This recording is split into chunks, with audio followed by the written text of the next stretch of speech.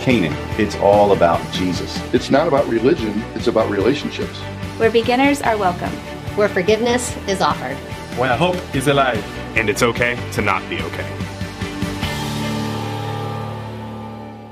With when he said, it's what you ought to be, it's what you can be, and it's what you will be. As we started discussing just as staff a few months ago, we were trying to prayerfully discern what God wanted us to do for Christmas, and we kind of got on the question, what is it about Christmas that creates for many this excitement, this anticipation, this yearning? Like, for example, how many of you, and just be honest, just own it, how many of you already are listening to Christmas carols, Christmas songs? Raise your hand. All right. How many of you have already decorated? Raise your hand. Be honest. All right. That's good. How many of you are just super excited? You love Thanksgiving, Christmas, the whole holiday season? Just raise your hand. All right. That's good. Why is that? Then why, at the same time, are there also quite a few who just really struggle at Christmas? They dread it. Like they don't put up a tree unless they have to, right? Unless the family threatens, or they just really wish they could jump from November 14th, 15th to January the 1st. Anybody like that? Just wish you could just hit skip, right? Wish you could fast forward on remote control. And why is that? For many, it's a time of dread because loved ones that have always been there aren't going to be there. It's going to be my first Christmas without my dad. So it's going to be a transition, something different. There will be, there'll be a void in the seat he always sits in as we open gifts or, sing some carols, eat lobster. That's what we eat at Christmas. It's really awesome. There'll be a void there. So what is it about Christmas that causes the panorama, the extreme excitement, anticipation, Christmas spirit, if you will, to the dread, dark, just kind of, let's skip this. I believe it all goes back to what General MacArthur was hitting on and what we're going to talk about today. Because Christmas gives us a taste of what ought to be, of what can be, and what will be. So for those of us who still have a lot of our loved ones, we look forward to that. We look forward to getting back together for reunion. We look forward to going to that place where there's always plenty. We look forward to a place where there's giving of gifts and love being shared. We look forward to that time when we can just rest and relax. We don't have to get up at 6 a.m. and go to work. We don't have to do these things. There's these good tastes. And for those of us that may dread it, it reminds us of what ought to be that we don't have, or what can be and could be and it's not. So I believe that both sides of this response to Christmas kind of points us to what will be. And that's what we're going to read about this morning. What will be. So Revelation chapter 7, please stand and honor the reading of God's word. Revelation chapter 7, verse 9. Revelation chapter 7, verse 9. John's having a vision. Jesus is showing him things, and so we're going to, from John's point of view, things that will be. And so John says, after this I looked, and behold, a great multitude that no one could number, from every nation, from all tribes and peoples and languages, all standing before the throne and before the Lamb, clothed in white robes with palm branches in their hands, and crying out with a loud voice, salvation belongs to our God who sits on the throne and to the Lamb. And all the angels were there, standing around the throne and around the elders and four living creatures, and they fell on their faces before the throne, and they worshiped God, saying, Amen. Blessing and glory and wisdom and thanksgiving and honor and power and might be to our God forever and ever. Amen. Then one of the elders addressed me, saying, who are these clothed in white robes, and from where have they come? I said to him, sir, you know. And he said to me, these are the ones coming out of the great tribulation. They have washed their robes and made them white in the blood of the Lamb. Therefore, they are before the throne of God and serve him day and night in his temple. And he who sits on the throne will shelter them with his presence. They will hunger no more, neither thirst anymore. The sun shall not strike them, nor any scorching heat. For the Lamb in the midst of the throne will be their shepherd. He will guide them to springs of living water, and God will wipe away every tear from their eyes. Let's pray. Lord Jesus, we praise you this morning for who you are, for all that you've done, and for what you are doing and what you will do. And we praise you for this vision that you gave your servant John, and now vicariously you give this vision to us of what ought to be, what can be, and what will be. So Lord, I just pray that as we begin this series, Lord, just create within our hearts, our minds, even our spirits, a greater yearning and longing for your love, your glory, your presence in our lives to follow you now, knowing what's coming ahead. And God, I just pray you use this series just to accomplish your purpose in us. God, to make some who may be listening or watching here or watching online, maybe some who aren't your followers yet, to convert and become your followers. Or God, maybe some who are here or watching online to be challenged and stretched in their faith to follow you more intently and purposefully. But God, whatever it is, wherever we are, we just pray you accomplish that next step you have for all of us, for your glory's sake. In Christ's name, amen. Thanks. Go ahead and be seated. All right, so if you have your sermon insert, go ahead and grab it, and we can take some notes as we go and follow along. And we go to the big thought, and you could find the big thought. There we go. Good deal. The big thought this morning is that at Christmas time, as we celebrate Christ, we are reminded of all that we have to hope for simply and singularly because of Jesus. Our hope is not anything based on our abilities, our merit, our ability to dream stuff up. It's all singularly based on Christ. Amen? And so let's just kind of break this down. Number one in your notes, we yearn for reunion. We yearn for reunion. The first picture here is there's this gathering, this multitude of people from every tribe, from every nation, every language, multitude. We don't know how many a multitude is, but it's a big number. Usually when the Bible uses the term multitude, it means a number beyond being able to be counted, right? So it's a vast number.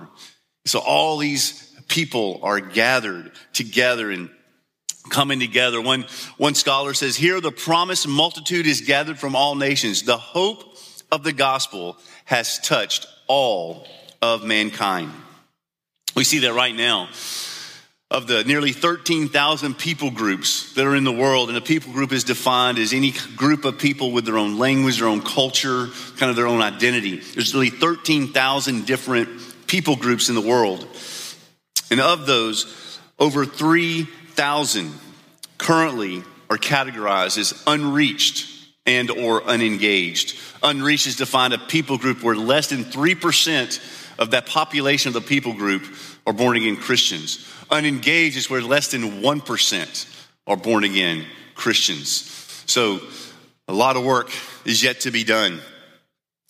And of those 3.7 billion persons that still don't have adequate opportunity to hear the gospel, we see here that the Lamb of God does reach, does penetrate, does save, does gather them together because of the gospel. The gospel is going to be heard and is going to be believed among every single people group on the planet. And we see this guarantee in Scripture. Matthew chapter 24, verse 14. Jesus tells us this. He says, this gospel, the good news of Jesus, it will be proclaimed. Not hopefully, right?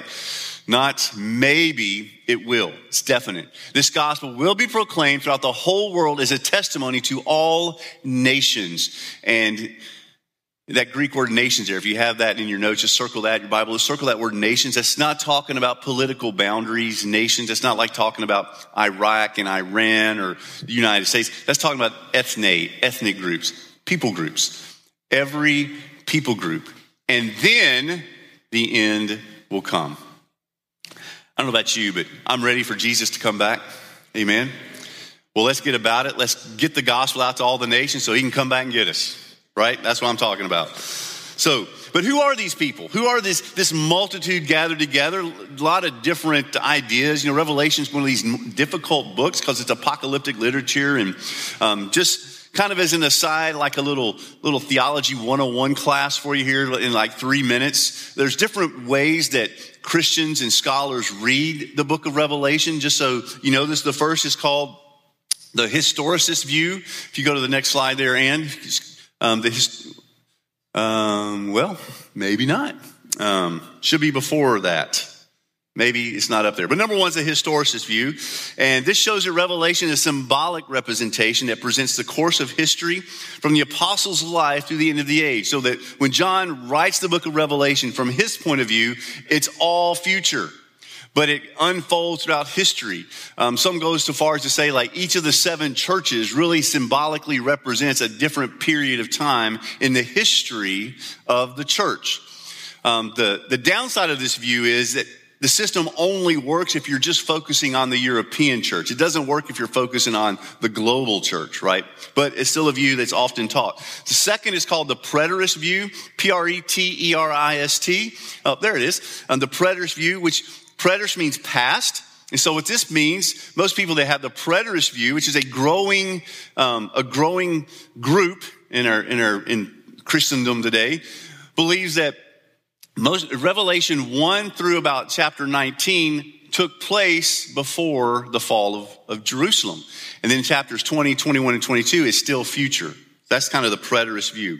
Then number 3, where most people fall, is the futurist view. That teaches the events of what Jesus teaches in Matthew 24 and Revelation chapters 4 through 22 all occur in the future.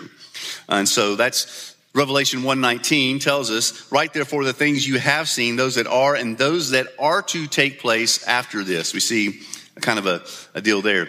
And the fourth view, which very few people hold, is the spiritual view or idealistic view. Here's why I have to go through all that. How you read Revelation determines what you understand these people to be, this multitude to be.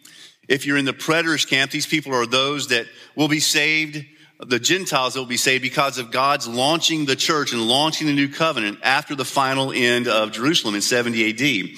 If you're more of a futurist, you'll see this either as those who are saved because of the evangelistic zeal of the 144,000 Jews during the Great Tribulation, or you will see this as all the believers from the rapture of the church. But regardless of where you're at, regardless if you have no idea what I just talked about for the last 3 minutes, that's okay. This is a picture of the believers coming together to worship Jesus. This reminds us of the great reunion we have with believers that we read about in 1 Timothy chapter 4. 1 Timothy chapter 4 verses 16 and 17 says, "For the Lord himself will descend from heaven with a cry of command, with the voice of an archangel, and with the sound of the trumpet of God. The dead in Christ will rise first. Then we who are alive, who are left, will be caught up together with them to meet the Lord in the air. And so we will always be with the Lord." So we have this hope, right? This strong reminder that we will be reunited with all the believers of all time. Just think about it for a moment. The loved ones that you have no longer with you. Look forward to locking arm in arm with them once again, don't we? I look forward to standing beside my dad again, praising Jesus.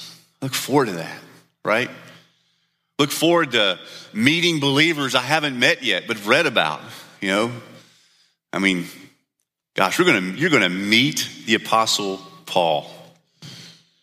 And, you know, you might be tempted to start immediately asking him a bunch of questions. Hey, what did you mean by, you know?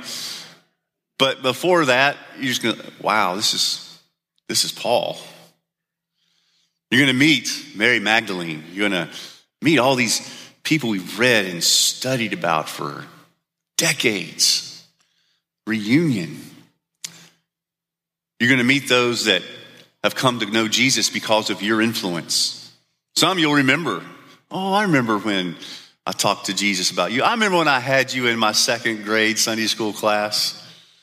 Then there's going to be some that come up to you and you'll have no clue. I don't remember you. What happened? Well, remember you told this to this such and person. Well, that person told me. And you're going to be, wow, reunion. It's going to be great. It's what ought to be. It's what can be. It's what will be. We have this hope. But also, I just want to, just as an aside, if you're alive and you still have your parents and your grandparents still alive, listen to me, please. I wish someone had told me this when I was 20. This Christmas, this Thanksgiving, when you're there at your grandparents' house, you're there with aunts and uncles, you're there with even parents, put the phone down and ask them questions. Say, hey, what was it like when you were a kid, Grandma? What was church like when you were a kid? What was school like? What did you do for fun? It won't be Xbox. I'll tell you that. They have lived in a life that's so different than ours. I mean, for a lot of you that are younger, can you imagine life without, not just without cell phones, can you imagine life without computers, without laptops, iPads, without TVs, without a toilet in the house? You're still alive when there's a generation that remembers those days. Anybody here grew up in a house without a toilet inside? Just raise your hand. Look at that. Just keep your hands up. Look at that. That's amazing. They know what it's like in the middle of January when it's 15 degrees, have to run outside and go to the potty. It's things of nightmares, right?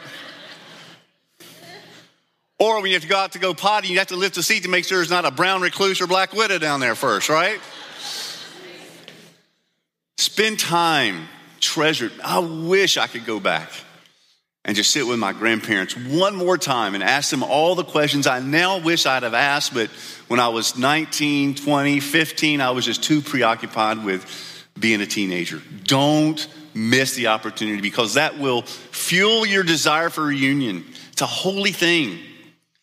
It's a gospel thing to listen and to be invested into by the older generation. And I guarantee you, I don't know of a single grandparent, aunt, or uncle that if one of the kids come up and ask you those kind of questions, just makes their holiday. Not just the day, but the whole season. I love it. Love it. So do that. That feeds that desire for the reunion. Number 2, we long for togetherness. We long for togetherness. They're all coming together, whether it's because of the rapture, because of the martyr, because of the gospel. They're all coming together. And this is a beautiful thing. Psalm 34 verse 3 says, "Oh, magnify the Lord with me and let us exalt his name together." Acts chapter 2 verse 1 says, when the day of Pentecost arrived, they were all together in one place. 1 Thessalonians chapter 5 verses 9 and 10 says, "For God did not appoint us to suffer wrath, but to receive salvation through our Lord Jesus Christ, who died for us, so that whether we are awake or asleep, we may live together with him." Together. Christmas time, Thanksgiving, you get to see family that perhaps you don't get to see much at all the rest of the year.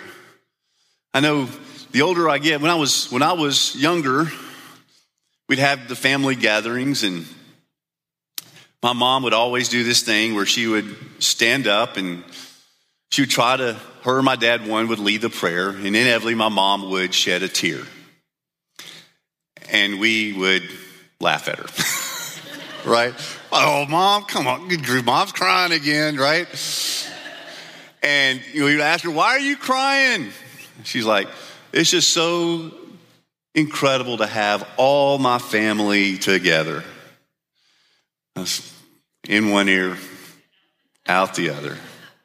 Now, I'm a dad with 2 grown kids who have moved away, and it's a very rare thing to have them all together. I get it now. Together is good. It's what ought to be. It's what can be, and it's what will be. We yearn for that. We long for it, that togetherness. And how much did we learn about the importance of together the last 2 years? I mean, Christmas 2020, some of you spent Christmas with each other via Zoom. You had your TV set up by the dinner table so you could see other members of the family because you weren't at a place where you were able to gather. You mailed packages and watched each other open packages through a camera. It's better than nothing.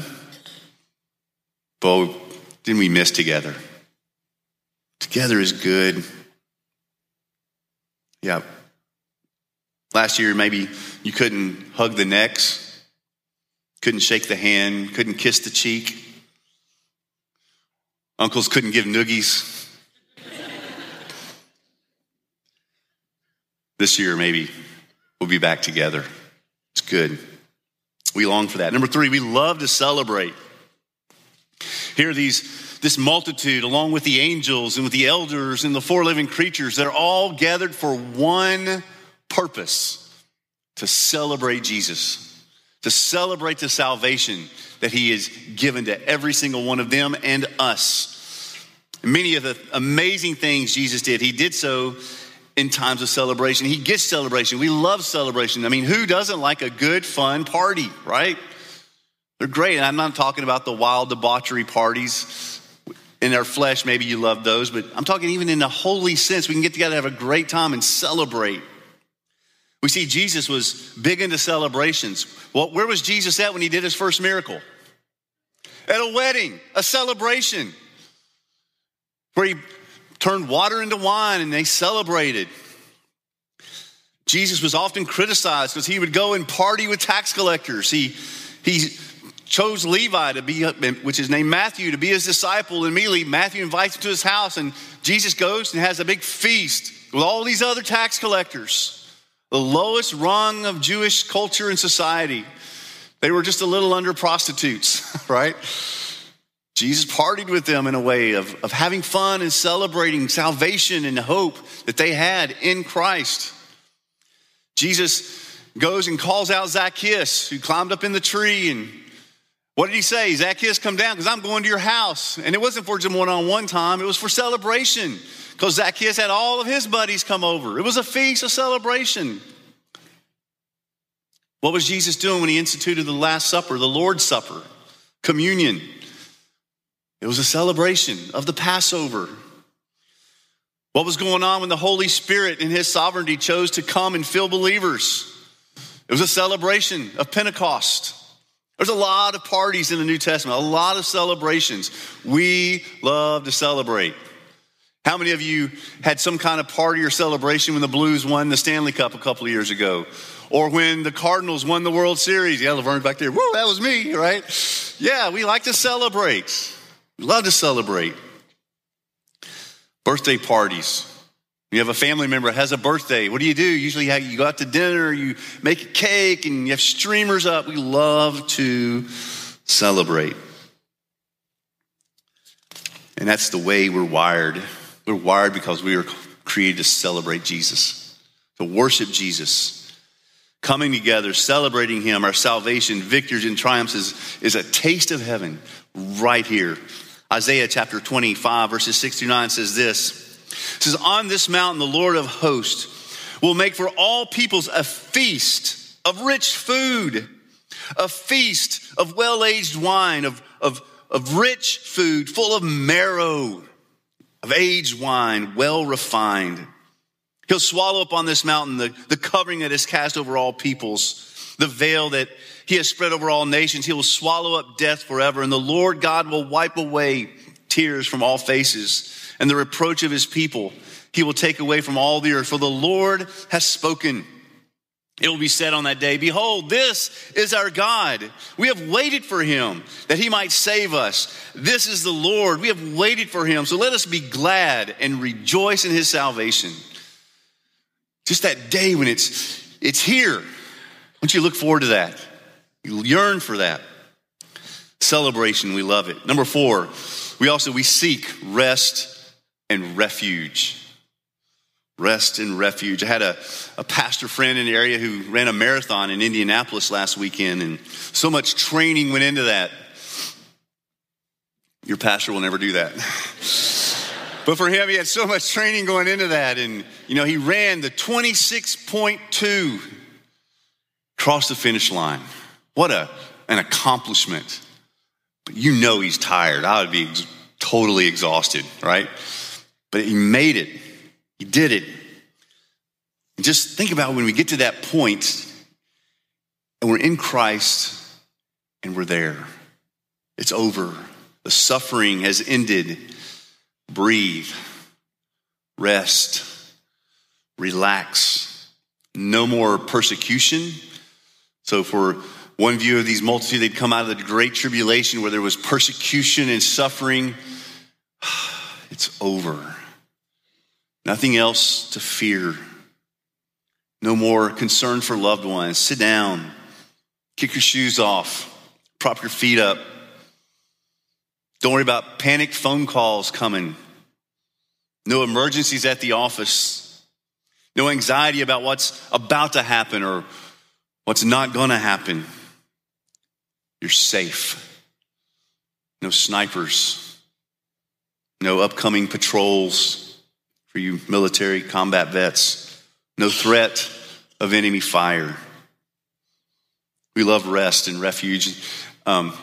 Christmas movies, they have begun officially at the Carr household. We started with Elf. Great one. We usually end up, I wish we could say we're so holy that we end up with like the Nativity or something. We end up with Christmas Vacation. Yeah. But Christmas Vacation, that scene, where it's Christmas morning, Christmas Day, and they're in there making the food, and there's the grandpas. They're both in their easy chairs, and what are they doing? They're both snoring, like in unison. They're snoring at the same time. It's just a hilarious scene. But man, that's good though, isn't it? Good to be able to go somewhere you can just relax.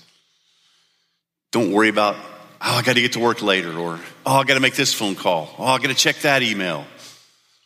Someone so could be in trouble, or much greater troubles like our veterans have experienced. We're going to get attacked tonight. There's snipers, there's an ambush coming. No worries. Isn't that great? It's great. I know Tara's grandmother, she's now with Jesus, but I was just thinking about her home. Every time we went to her home, I'd sit on her couch. And no matter who was there, no matter what was going on, within 15 minutes, I'm the guy snoring on the couch. It was just a place of peace, and it was just relaxing, and it was quiet, except when my kids were there. But it was usually quiet. We love that rest. Rest is a part of this. It's part of that expectation. Hebrews chapter 4 says, so then there remains a Sabbath rest for the people of God. For whoever has entered into God's rest has also rested from his works as God did from his. So let us therefore strive to enter that rest so that no one may fall by the same sort of disobedience. Here in Revelation 7, this multitude had gathered and there was rest. It says here in verse 14, these are the ones coming out of the great tribulation, but they have washed their robes and made them white in the blood of the Lamb. It's over. Breathe easily. Number 5, we pursue belonging and purpose. We pursue belonging and purpose. Verse 15, they're before the throne of God. They serve him day and night in his temple. Purpose. living it out every moment of every day, belonging. They're supposed to be there. What's one thing we love about Christmas? Well, we may have a terrible year. We might have gotten fired. We might have lost friends. Might have even lost a marriage. But Mama's always there, right? Or Dad's always there. Or my brothers or my sisters are always there. I can always go home because I belong. Church family is to be a place where we always belong. No matter how different we may be, some of us are pretty different, but we always belong. It's a taste of what's to come.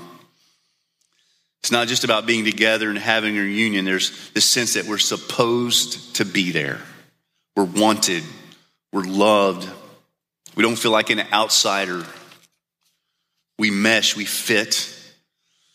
We don't have to put on a show. We don't have to act a certain way that's not really true to who we are. We can just be ourselves.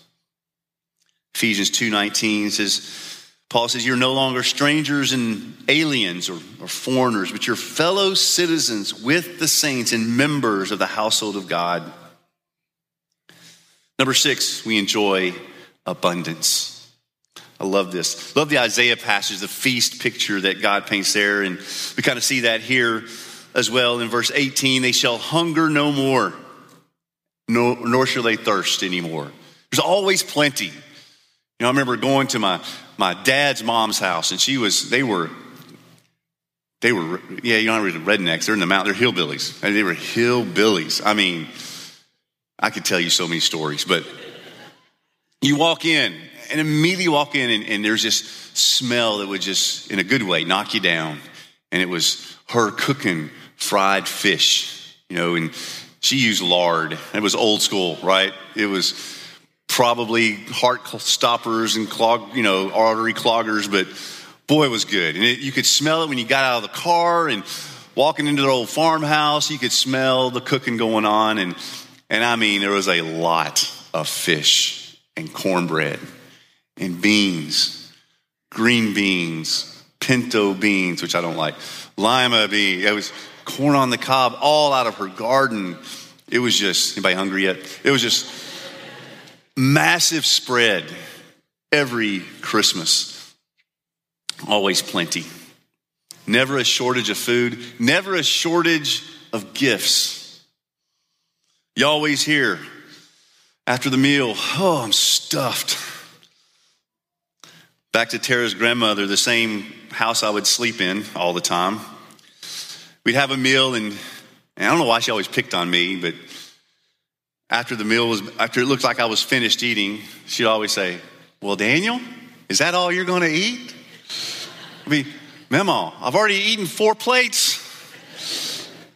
I'm glad I didn't always take her advice, or you'd have a lot more of a pastor. So. We're blessed. I mean, for most of us, we've not had to worry about where our next meal's coming from. Very few in here probably have really experienced true hunger or starvation. But that's not the case for so many. 2010, we went down to Haiti after the earthquake. You might remember that. And we did several things, but one thing we did, we went to a specific orphanage. They had 22 kids. And we get in that orphanage, and you've seen pictures of malnourished where their bellies start to bloat. And that's every single one of the kids was having that going on. And so we get there and we go to the gentleman who runs the orphanage, and he was as skinny as a rail. And we're saying, how much food do you have? So he took us to the little kitchen, and he opened the pantry, and he had this big blue tote, plastic tote, like you get at Walmart. And it said rice on it. And so he opened it up, and it was completely empty. We're like, when's the last time that you and these kids have eaten? He just kind of looked, and he said, it's been 3 days. So we hightail it to the market. We buy chickens, we buy rice, we buy vegetables. I mean, we get all kinds of stuff. We want to load them up for at least a month. So we go, and because in Haiti, it's just really, for an American, it's really cheap. Like we got a month's worth of food for like $150. Incredible. That wouldn't last a half a week in my house. But we go and we get all this stuff and cook this feast of chicken, and man, these kids are just tearing into it. They're just ripping, they have chicken in both hands, just tearing into it. They're just starving.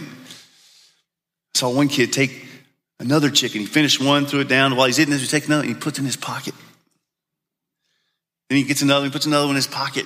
Takes a pile of green beans and stuffs them in his hoodie pocket. Just desperate. Because he doesn't know where his next meal's coming from, right? He knows that food's going to get eaten.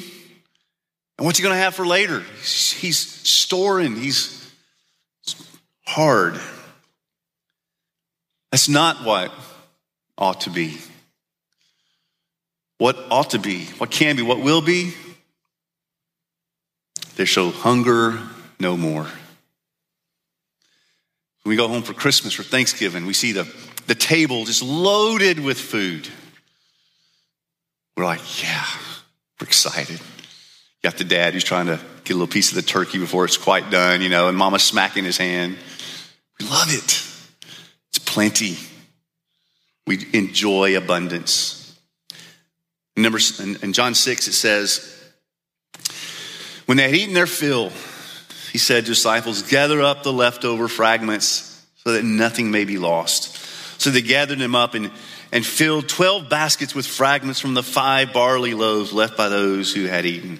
The miracle of the multiplication of the fish and loaves. We love it because there was people there with no food and they got filled and satisfied and there was still leftovers. Plenty. Abundance. Number 7, we hunger for joy. Hunger for joy. Verse 17 ends up, the Lamb in the midst of the throne will be their shepherd.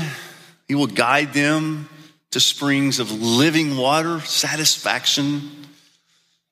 And God will wipe away every tear from their eyes. No more sorrow, only that joy, the beauty of rest, the reality of purpose, the peace of belonging, the realization of hope, faith becoming sight, the certainty of everlasting. All of that gives us hope. Not just one day, but even right now. You're struggling with hope or struggling to find hope. Let hope of what ought to be, can be, and will be minister to your heart. Because the joy that we have in Jesus. John 15:11. Jesus says, these things I've spoken to you that my joy may be in you and that your joy may be what? Full. Just say that with me. Full of joy. You say in the South, happy as a tick, right? Just full, overflowing of joy because of who Jesus is, because of what Jesus has done. That Jesus would love and save a wretch like me and like you. He saves us. We don't deserve that. My goodness. Everything we talked about, all the plenty, the abundance, the togetherness, the reunion, the purpose, the belonging. Folks, in Jesus, we get all of that forever. We don't deserve any of that. We deserve the opposite. We deserve isolation. We deserve not plenty, but lack. We deserve not joy, but sorrow. We deserve punishment. That's what the Bible teaches because we're sinners. What love is this? God so loved us in this midst of our sin. Romans 5:8 says, God demonstrates his love for us in this, that while we're still sinners, Christ died for us. But he didn't just die for us. He left heaven to begin with to come for us. And he lived a sinless, perfect, flawless life, void of any sin, not a hint of sin. When he was tempted, he overcame. When he was persecuted, reviled, he didn't lash back out and revile in return. When he was mocked and spit on and beaten, what did he say? Father, forgive them. They don't understand what they're doing. And it continues. Today, when we deny him, when we disobey him, when we get selfish and live life our ways instead of his ways, it's continuing. What happened? I mean, it's what put him on the cross. But he still is loving us anyway. He even tells us, I'm never going to leave you. I'm never going to forsake you. As crazy or as wayward as we get at times, he's right there with you. What love is this?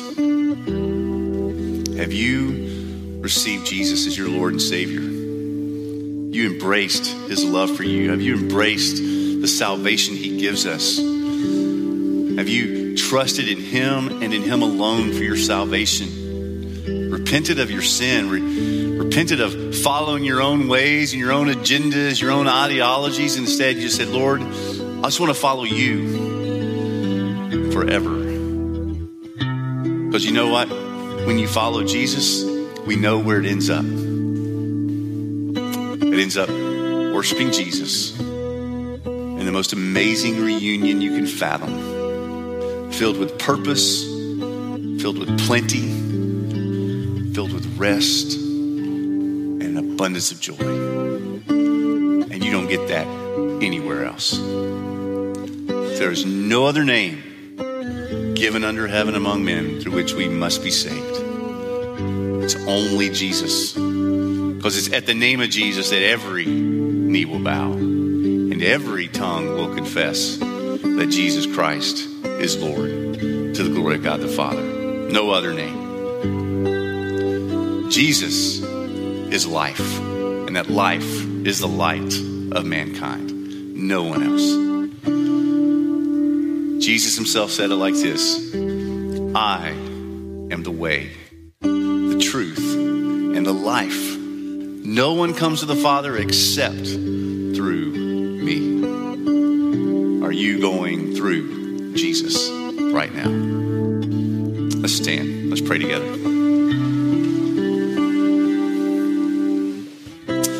Lord Jesus, your love is amazing. We sang about it earlier. Your amazing love, your amazing grace, that you in your majesty, your splendor, your might, your perfection, your glory, would humble yourself to the point of becoming one of us, but not just becoming one of us, becoming a servant and becoming obedient to the Father, even to the point of death. Death by means of capital punishment, the means of death only reserved for the worst of criminals and outsiders. Lord, you came to save us, and we treated you with contempt, with spite, with arrogance, sinfully. But Jesus, that did not deter your love one bit. You continue to go to the cross for us and die in our place, receiving upon yourself the punishment that we deserve. You became our substitute, our lamb. And you died the death that we deserve. But Jesus, you rose again from the grave of your own power and might, conquering not only our sin, but conquering the consequence of our sin, death. So that now through you and you alone, we can be forgiven. We can be born again, born to an eternal life, born to a life in you, Jesus, and be granted these amazing benefits of living for you and with you and in you. The benefit of forgiveness, the benefit of purpose, belonging, relationships. It's good. Lord, you're so good. So Lord, may we worship you right now in our response. God, for some here, some watching online, that appropriate response may be to give their life to you, to trust you, Jesus, as a Lord and Savior. Lord, I pray that happens this morning. Lord, for others who have received you and trusted in you, God, appropriate response for them is repentance of not living their life for you as they are called to, or getting in a rut, or putting you kind of on the back burner. Maybe they're steeped in a sinful situation. So So Lord, I just pray you use this time to speak to our hearts about where we are and about where we need to be. Help us to just catch this vision of what ought to be, what can be, what will be. So Lord, do your work in us for your glory's sake. In Jesus' name.